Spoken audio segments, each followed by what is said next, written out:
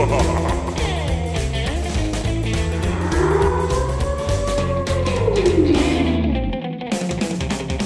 back to the Nick Taylor Horror Show. Carter Smith is a writer, director, and fashion photographer. He's directed such movies as The Ruins, Jamie Marks is Dead, and the recent Into the Dark film for Blumhouse, Midnight Kiss, now streaming on Hulu. Carter's had a pretty interesting career, having shot fashion photography for publications including Vogue, GQ, and W Magazine. Carter's directorial career began with directing commercials for clients such as Lancome, Tommy Hilfiger, and Tiffany's. In 2006, Carter directed the short horror film Bug Crush, based on the short story by Scott Treelevin. Probably butchered that name, I apologize. The film won the Short Filmmaking Award at the Sundance Film Festival, which led Carter to directing feature-length movies. We hear about Carter's entire director origin story, thoughts on the state of queer horror, and we do a fair share of geeking out about our favorite horror movies of 2019. All of this and so much more on today's episode of the Nick Taylor Horror Show. Now, please give it up for Carter Smith. Carter Smith in the house. How's it going? I'm good. Happy to be here. Good. Happy to see you. So, how's everything been going for your latest Into the Dark project? I know you just wrapped it. It's not out yet. Yeah, comes out soon. It's been like a speeding train. That's the closest thing to compare it to from the very beginning. Yeah. Well, I'm curious what the whole process is like with Blumhouse, because from what I understand, they give you kind of these guidelines, and you can work within certain parameters. But because all of the Into the Dark stuff that I've seen, it all feels like it's in a similar kind of universe. They all feel very uniform in a way. Yeah. So what was the process like? Well, I mean, for me, the process, I got the script on like a Friday night. I read it for the first time. I had a call with them Monday morning, and Tuesday I was on a flight to LA and went straight from the airport to Tech Scout. Whoa. Yeah. So they don't mess around at Blumhouse. Yeah, no, I mean I think this one was a little unusual in the sort of the pacing of it all, but yeah. You know, it definitely is a very quickly moving setup. How long do they give you to shoot? 16 days. Whoa. Yeah. And when you have, stunts and practical effects and visual effects and, all the stuff that kind of comes with genre stuff, it can be pretty tricky to manage that time effectively. Yeah. But I think that's why they stick to a formula that seems to work in terms of like limiting the number of locations, limiting the number of characters. I mean, just sort of independent filmmaking stuff that's kind of smart. Is that what they give you? That you can only have so many characters, only have so many locations? I don't think that there's like a set limit, but it's definitely like, 75% of the movie takes place in one location, then, you can kind of as per the low budget, the rest of your locations. Like you might get one or two other places. Right. Well, that's always been their bread and butter. I mean, most of their movies take place in a single location, and, you can clearly do a lot with a single location. Yeah. It must have taught you a lot about, you've done a number of movies in the past, but were there any big learning experiences that came from either Blumhouse or working in this kind of environment? I think that the biggest thing that I learned was that, on a show like this, where you don't really have as much time as you would like to prep and to sort of figure out what you're going to do, is you just have to trust your gut. Mm-hmm. And like, if your gut tells you the camera should be like over here and in a two-shot, whatever it is that you're thinking, like that becomes like you don't have a chance to second guess yourself. Then there's no going back and saying, "Oh, we'll get it from here and we'll get it from there," or like you kind of have to just be prepared to embrace the gut level of it all. Do you find yourself looking at the movie, seeing the initial shot that came from your gut, and find yourself thinking, "Damn, I was right"? Or had I had another hour, I probably would have overthought it and probably would have ruined it. No, I'm pretty happy with yeah. I think that I would have been petrified if this is my first film, and I know that there's a lot of filmmakers that are or some filmmakers anyway, that are doing their first sort of feature-length project in this format. Yeah. And I think that must be really tough, because there really isn't time to mess around. Right.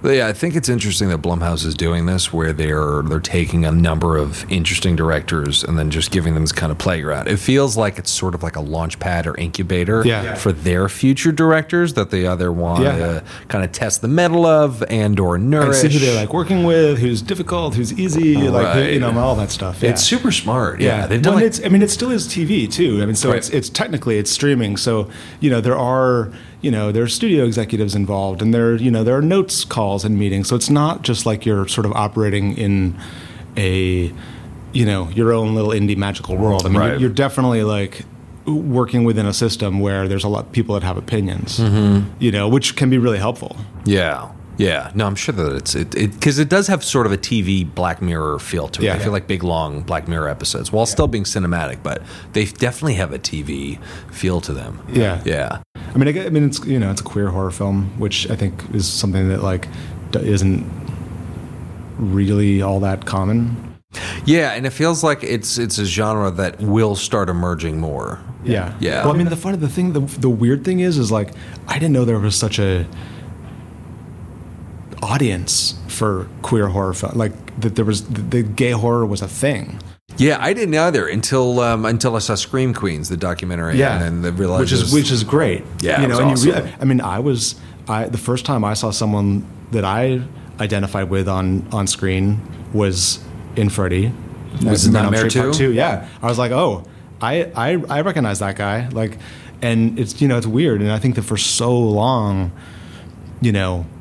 people have been sort of, queer people, gay people, they have sort of had to deal with these sort of coded subtextual representation that we've gotten in horror films and haven't really maybe there's a sidekick, maybe there's like a comedic relief, and there's something kind of exciting and interesting about like being able to make a Blumhouse film, for Hulu, where the entire all of the characters pretty much are gay, and it's sort of that's not what the story's about, right? It's like sort of secondary to what's to the actual slasher horror of it, right? It's just a given in this context, it's not like that's not what it's about, right? It's not a movie about being gay. It's just there's a number of gay characters, and it's just natural. Yeah, which was really interesting. It feels like the whole the queer horror movement is becoming a little bit more ubiquitous in a way. I mean, there's the horror noir, which I don't know if you saw that documentary. It was really good. Now they're doing a queer version of that. So it feels like this is kind of going to be. It feels like it's going to be more prevalent. I mean, are you seeing that at all? Oh yeah. Well, I mean, and maybe it's just because I just made a queer horror movie, but like when I realized, oh my God, there are so many people that are interested in this. Yeah. There are a lot of horror fans that have been waiting a very long time, to see themselves in the films that they love, and people have been coming out of the woodwork, like, I mean, just a ton. Which is really exciting. Are you seeing more and more directors who are doing this sort of work?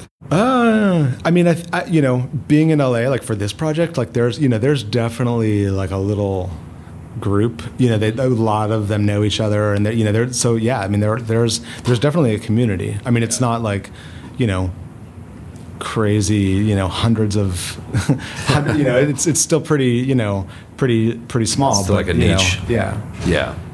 How did you find your way into filmmaking? I mean, you started as a fashion photographer, and did some commercial work, which you still do. Yeah. Was there a way that kind of triaged itself into you becoming a filmmaker? I had actually wanted to make films before I ever took pictures, and the idea of filmmaking was, this was sort of pre-camera phone, and it was kind of like this big, sort of unwieldy idea. And I was like, I'm going to pick up a camera first, see how that goes, tell stories with pictures. And then I kind of got, sidetracked into this fashion photography world, which I love and has been really good to me.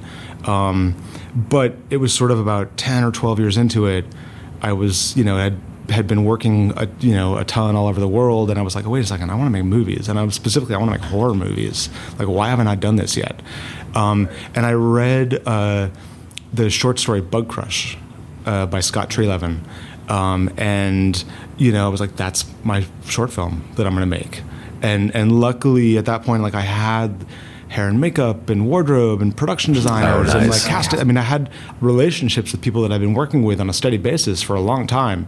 So I was kind of like, we're making a movie. Ready to go. We're making a movie, guys. Like, come along. And, they were all on board. So, we made that, which, ended up, kind of doing unexpectedly really well. I mean, we won at Sundance and it got attention from lots of interesting people, and that's what led to me getting The Ruins. Oh, nice. Yeah, because there's a big debate as to whether or not shorts matter and whether or not directors should do shorts. Yeah. Everybody I've spoken to who's done a short, they all say yes. Yeah. Why would you not do a short? Yeah. Yeah. I mean, because if you're not doing shorts, then what are you doing? Right. Like, you're waiting to make features? I mean, I guess if you're making features, then great. Right. But a lot of people that are not making shorts are not making anything. Mm-hmm. But in your case, obviously, the short definitely worked out in a great way. It did. And it was also like, it was kind of like the best case. I mean, how often does someone make a short and then it ends up like winning at Sundance? Like, that doesn't, that's, it's not a realistic model to just sort but they of could win it. Overlook. Exactly. It can definitely get some recognition. Yeah. So how did the short lead to you getting The Ruins and doing a feature? Well, I signed with an agent and started going through scripts. They started sending me stuff and they knew I was specifically into horror and genre stuff. And The Ruins was the first script that I got that I kind of fell in love with. And I think at the time, so I went in to meet DreamWorks and talk about it, and I was the very first person that they met with, and they were like, okay, we like your short, but this is a big movie, like, we're going to talk to some people, we'll get back to you. And over the course of about a year, every 3 months or so, I'd get a call saying, oh, can you come back in and meet with one more executive? Can you come back in and do, one more meeting? This was all about The Ruins. It was all about The Ruins, yeah, because they had, I think like Polanski wanted to do it for a minute and Demi wanted to do it for a minute. Yeah, they had a bunch of like crazy talented filmmakers that flirted with it, right? But obviously it all, kept falling apart. And then they finally came back and circled around to the very first person they met with, who was me. And they were right the first time. I was still so passionate. I was still excited to do the meeting. And, by the time that final meeting happened, it was like the 7th time that I'd done that meeting, and it was with Spielberg and everybody else that I had met along the way. So, if that had been the first time that I had done the meeting, I probably would have face planted and bombed. But like, because I had done it, Did you know he was going to be in the meeting? Yeah, that was the final. I knew, because for them to spring that on you, that's not fair. No, that would not have been fair. Yeah. Was there anything that you did strategically to kind of stay on the radar of all the executives throughout the course of that year, so that you stayed top of mind in the midst of them considering all of these other directors? I just letting them know, you're still interested. Still, I'm still here. I still love this movie. Yeah. I still, because there's not much you can do a lot of times, other than just remind them how passionate you are. Yeah, because I feel like there's a lot of filmmakers who get stuck in that production hell, or not even production hell. It's just meeting after meeting about nothing. Yeah, or development hell that like ends up going nowhere. Yeah. But in your case, it obviously worked out. But I feel like people forget the importance of being top of mind, because people are talking to so many people, not only about other directors potentially directing the project, but they're talking about multiple projects. Yeah, and it's so easy for the project with that so you're many pitching. Different people and so like on so many different levels. I think that the one thing that I had going for me in this particular case was just I was so passionate about my version of the story. Yeah. And that I was able to somehow convey that in those meetings. So they knew, this wasn't a job for me. This wasn't like a, just something I was sort of flirting with or sort of half interested in, like I think what a lot of other people felt. I was like, this is my movie and this is why. Is there a way you were able to convey that to them, or was it just you? I did this sort of standard. I put together like a presentation and, had, images and outlines and story notes. And just the kind of the standard stuff that you do in those meetings. Gotcha. And what was it like? You shot on location in Mexico, I assume, right? Well, we shot in Australia, actually. Oh, is that right? Yeah. Oh, wow. Yeah. Interesting. Yeah, we built the. You built that Mayan temple? Yeah, we did. Wow. Was there any thoughts of going to Tulum or someplace and filming in Mexico? I think that like when I got hired for that movie, we had a release date, and we knew we were shooting in Australia. Okay. And that's kind of all that we knew, but those were both set. I think it was tax incentives at the time. Yeah, I was going to say, I heard there's a lot of tax incentives in Australia and New Zealand as well, too. Yeah. Plus with New Zealand, you get incredible production value. Like, everything looks beautiful. Yeah, unless you're trying to make it look like Mexico. Perhaps. Maybe there's a Mexican corner of New Zealand. Yeah, that must have been difficult. Yeah. How involved were you with production design? Because the movie looked really good. Yeah, I mean, Grant Major, who did all the Lord of the Rings movies, was our production designer. Oh, okay. And I mean, he he did such an amazing job of creating that ruin. And of course we had to design what the plant looked like, which was really fun. We spent a lot of I think the first day that I went into the production office, DreamWorks was like, okay, we have a research assistant for you. And I was like, oh. Just for the plant? Yeah. Well, just in general. It's to help me pull images and plant inspiration and Mayan inspiration. And it was like, okay. That's cool. Welcome to the big time, baby. I like this studio filmmaking thing. This is fun. That's really cool. And what was, were there any either major challenges that came with your first feature that you wish you were prepared for? I think that making your first feature is probably the steepest learning curve of anything that you could possibly do. I mean, and that's part of why I think shorts can be so great. I mean, coming from photography and working on sort of advertising shoots and working with a team of creatives, I was sort of used to conveying ideas and collaborating. And I think that stuff is all super important, and you need to make sure you're doing that well. At the same time as sort of listening to what people are saying, whether it's studio people or producers, and sort of figuring out, hearing what they're saying and then figuring out what they're really saying, and then sort of figuring out what to make of it. Yeah, that's a whole dance as well, which is, that dance happens in advertising and fashion, and wherever you have clients and you're a creative for hire, that's always going to be an element of. So in a way, your corporate work helped you prepare for Hollywood. Absolutely, yeah. I mean, maybe to a fault. Maybe I was too good at listening to notes and who knows? So there were times when I wish I could be like a stubborn filmmaker that just says no, I will not do that. But in the end, I'm really happy with the movie. Well, I feel like there's a nuance to what you said about listening to the note and then hearing what they're really saying, and then kind of instead of taking the note literally, there's a dance you can do around it where they're still happy and you're still happy, and finding the bridge between them. And because I feel like it's important to pick your battles, particularly with big executives. Yeah, and to listen to what people say that know what they're talking about. Right. That's incredibly valuable too. And it's easy to forget that someone who's made a ton of movies before might have some understanding and knowledge, more so than me coming into this just kind of wide-eyed and excited. Yeah. Were there any? Because I know the script had already been written for the Ruins, right? Did you have any input on the script or anything? Yeah. Because Scott Smith, who wrote the book, The Ruins, also did the adaptation. No relation, obviously. No relation. Okay. No. It is quite a common last name. Yeah. Once you sign on as a director, you usually do a director's pass. Right. And I worked with Scott quite a bit on the script, just back and forth, creating new scenes, changing existing scenes, sort of handling nuance of character, all that kind of stuff. And was it reflective of any? Because usually horror is typically reflective of the director's actual fears or kind of collective anxieties.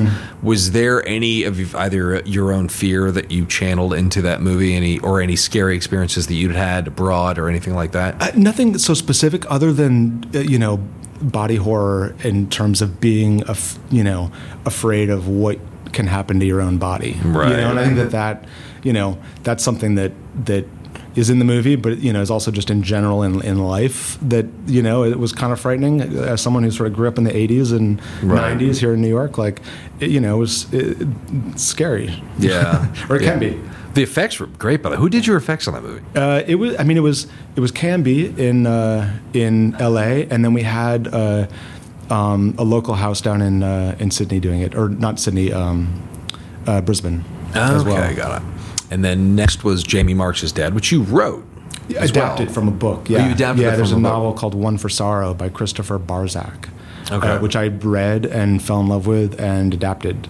And and I kind of did it in a flip way. Like I always sort of imagined I would make like a weird little indie first, and I sort of did it backwards, and it was such a different experience. And I mean, obviously, a lot more difficult to get that film up and running, because that was very much on your own trajectory, right? Yeah, I mean, somebody didn't hand you that script. You worked to get that made. Yeah, it's like I optioned it, I adapted it.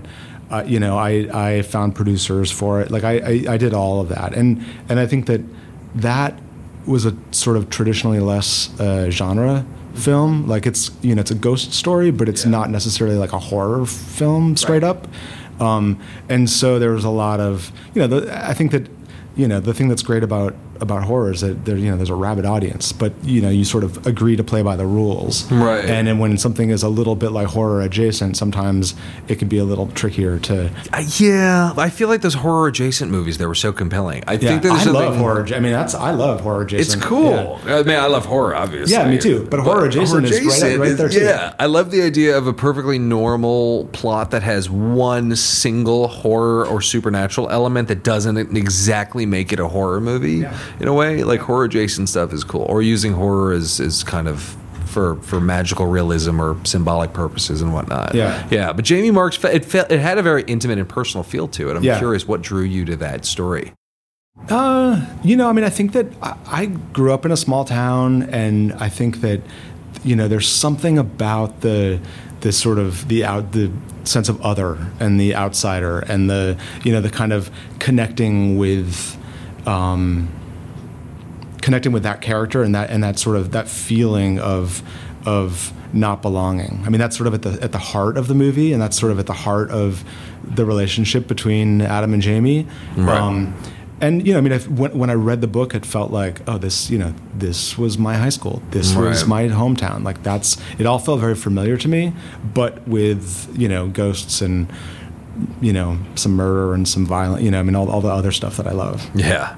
And was this your first? I mean, I'm sure you'd written screenplays in the past, but this was the first screenplay that you'd gotten made, that you'd written, right? I wrote Bug Crush. I adapted Bug Crush, and I had adapted a couple other novels before, and I'd written some original stuff as well. So how do you approach screenwriting? I mean, there's people who have different processes.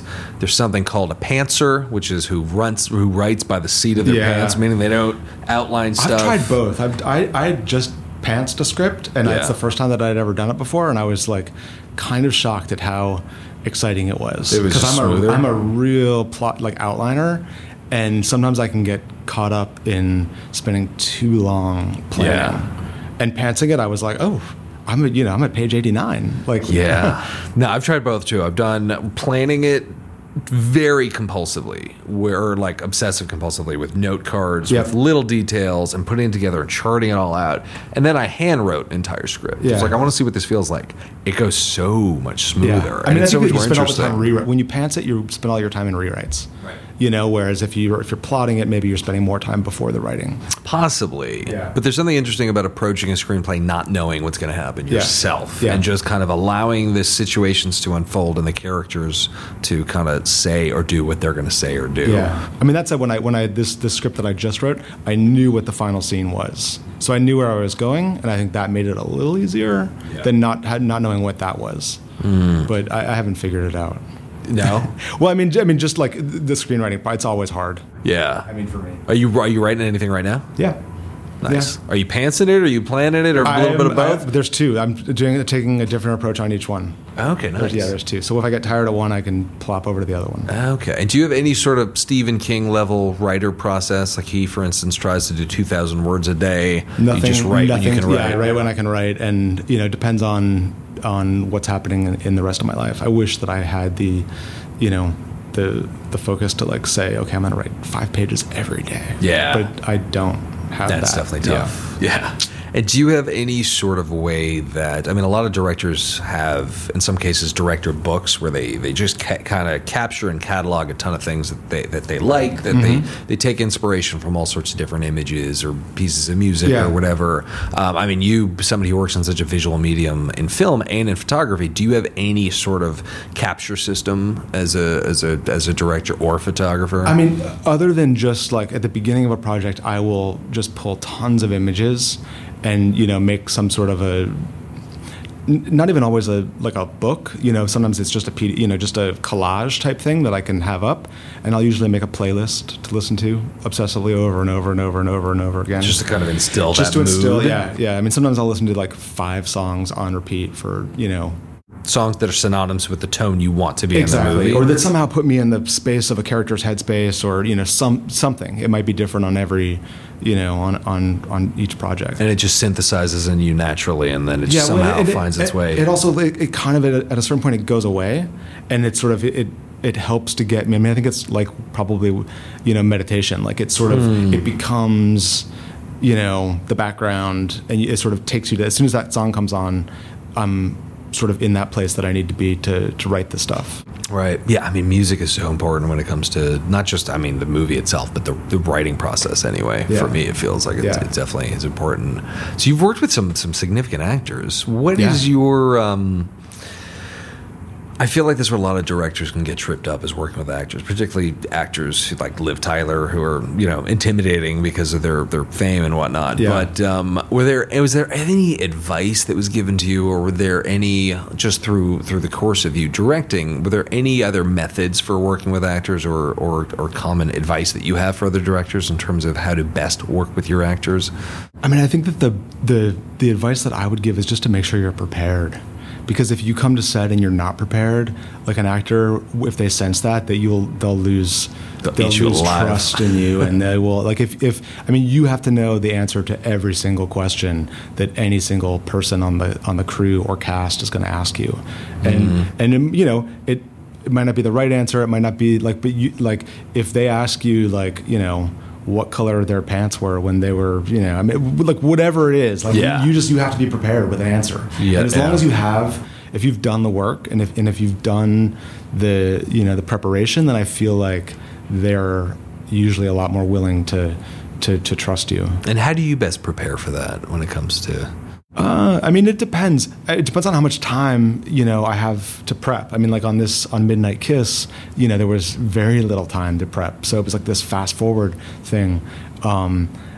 Normally I like to do like a kind of a breakdown script analysis type thing, which, I know that one of your questions is like the book or the course that, like, it's coming up. Yeah. So, but like Judith Weston's, the film director's Intuition is a book, and it's dense. It's not like a light read. It's it's no Save the Cat. Right. It's but what she lays out is this really detailed script analysis method where you take every single scene and break it down. Where each of the characters are, what what each of them wants, what the and. One scene could take 2 hours, 3 hours, 4 hours. Like it can be as extensive as you want it. But if you've done that work beforehand, then when you get to set, you have all of that knowledge that's to use in the split second that you have to make a decision. So you just have like a universe of knowledge behind every single word in the script. Ideally, yeah. If you've done that for every single scene. Sometimes I've done it where I've like only did specific scenes, that I knew were going to be tricky or that were emotionally complicated. Where I knew that we might need help if we couldn't get what we needed to get. What is the book called again? It's the Film Director's Intuition. Is it a series of exercises, like how to break down your own script? I think that's part of it. Okay. But it's more like a textbook. Right. But part of it is her process for script analysis. Okay, interesting. Yeah, I'll have to check that one out. It's like a white book with a hand on the cover. Okay. It's great. Yeah, it sounds like it's great. Did you go to film school, by the way? No. Okay, cool. Is there anything that photography taught you about being a better director? Yeah, what's the thing about photography is, like, when I take pictures, I like to try to tell stories. And in photography, you have one frame to tell a story.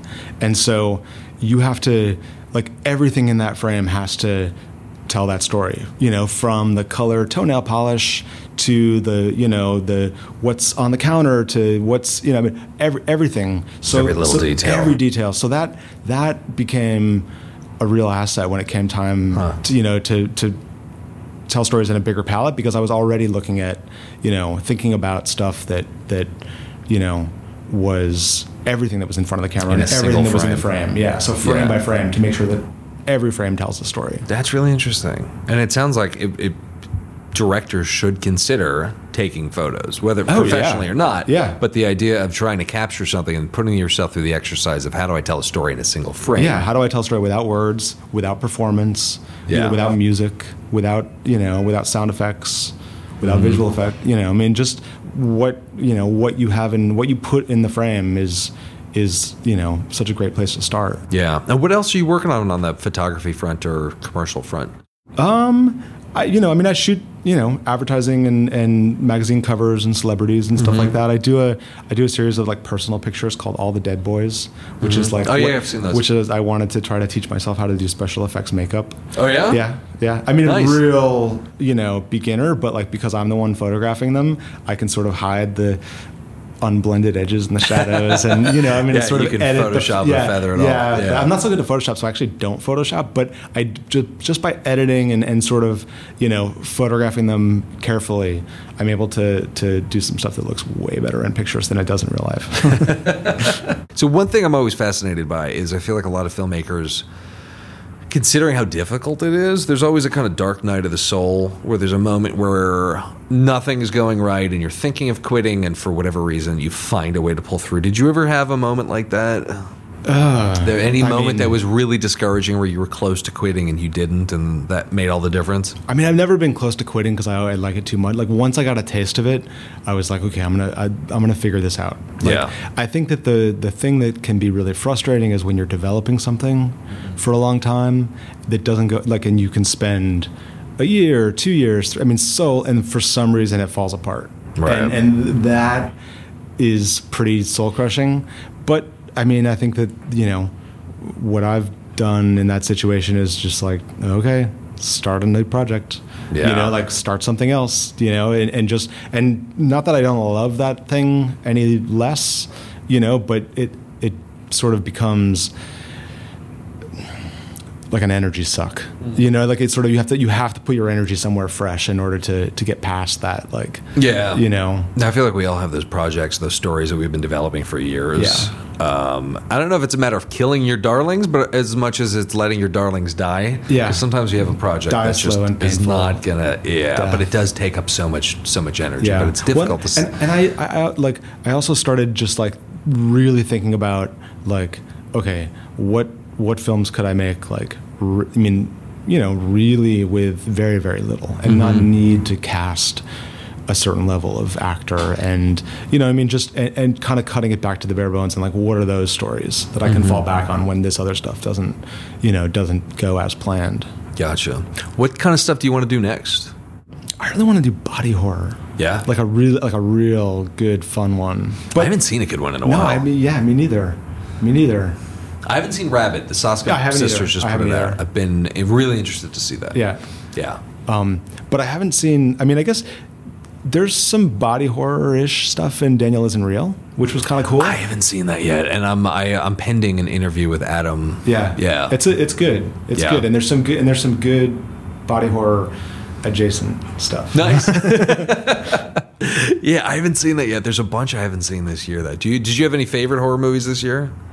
There's a lot of good stuff. Now that we're coming up on 2020. Yeah, Climax. Does that count as a horror movie? I didn't see that. Oh my god! I guess it's horror adjacent, right? It's horror adjacent. It's Gaspar Noé, right? It is horrifying. Yeah, really? It is. Yeah, it is really good and really disturbing. Really? And, but not in a way that makes you feel dirty for watching. Not in an irreversible kind of way. I had to go to a therapist. Yeah, actually, not in an irreversible kind of way. That's good.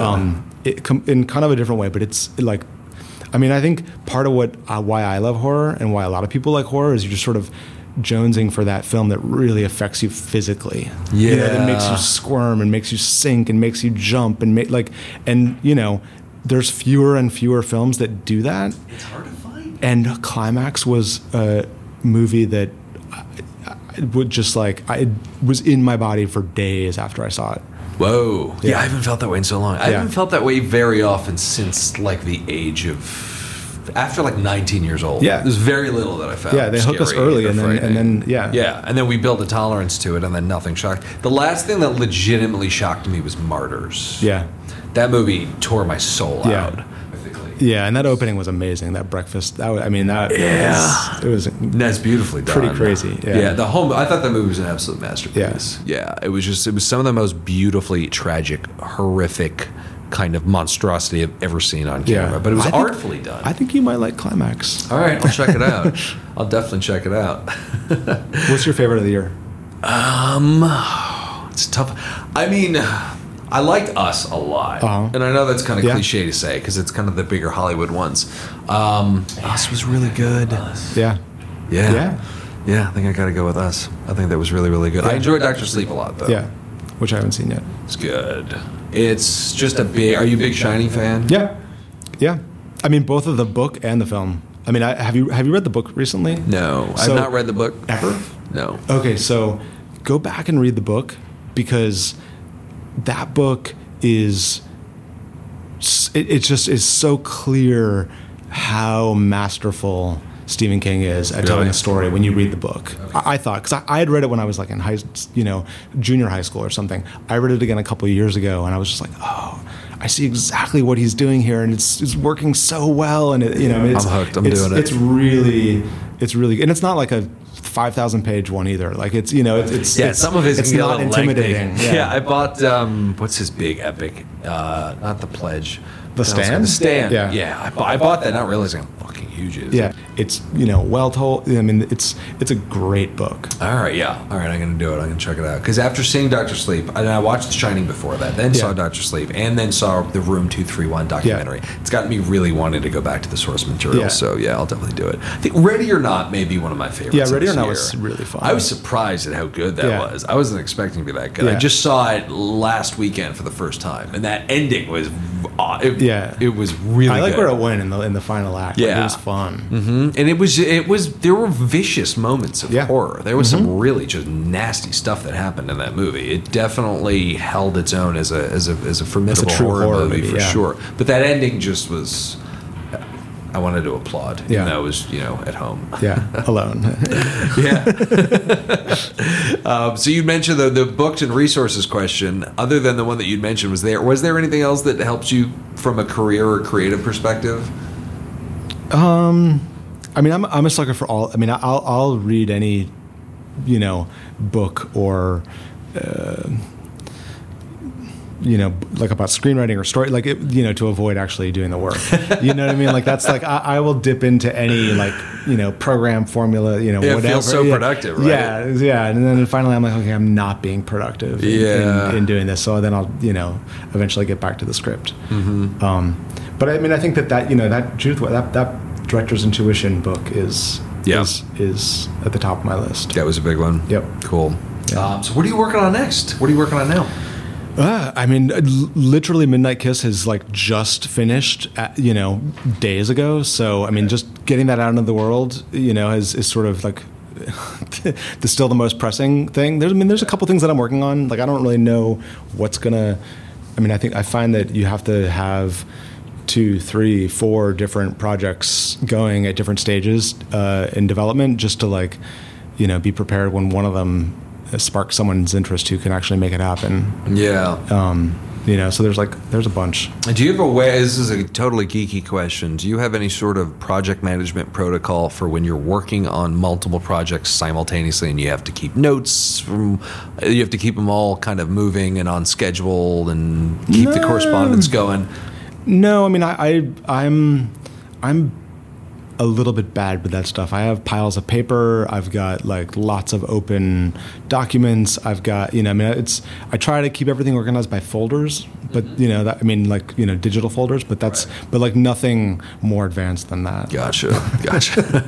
Really, I don't think that there's any like key that I found that works well for me. Okay. Oh, and I forgot to ask, when it comes to Midnight Kiss, is that a real thing? Is that like a real game that people play? The whole idea of the Midnight Kiss? Spoiler alert. I would assume maybe somewhere someone's playing that game, but like, everyone can relate to like, wanting to find a perfect midnight kiss, right? Right. Whether it's a game or or not, it's right. it's pretty universal. Yep. Yeah. Cool.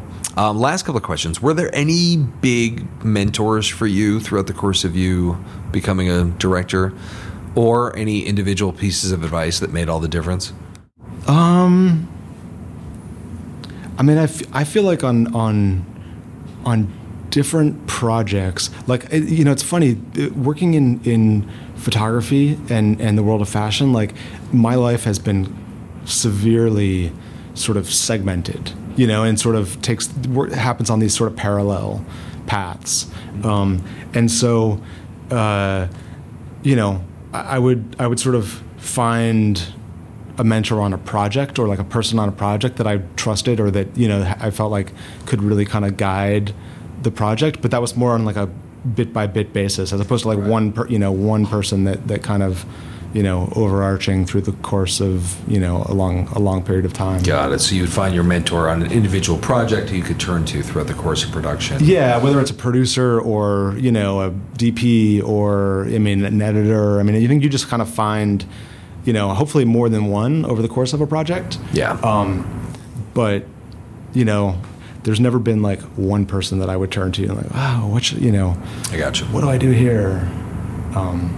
Got it. I would call the answers from all the different people and then try to figure out what to do from there. Right, and then you pick apart the answers and figure out which one make the most sense. Yeah, makes sense. Gotcha. Well, cool. Carter, this was a whole lot of fun. Yeah. Any parting advice for those aspiring directors out there?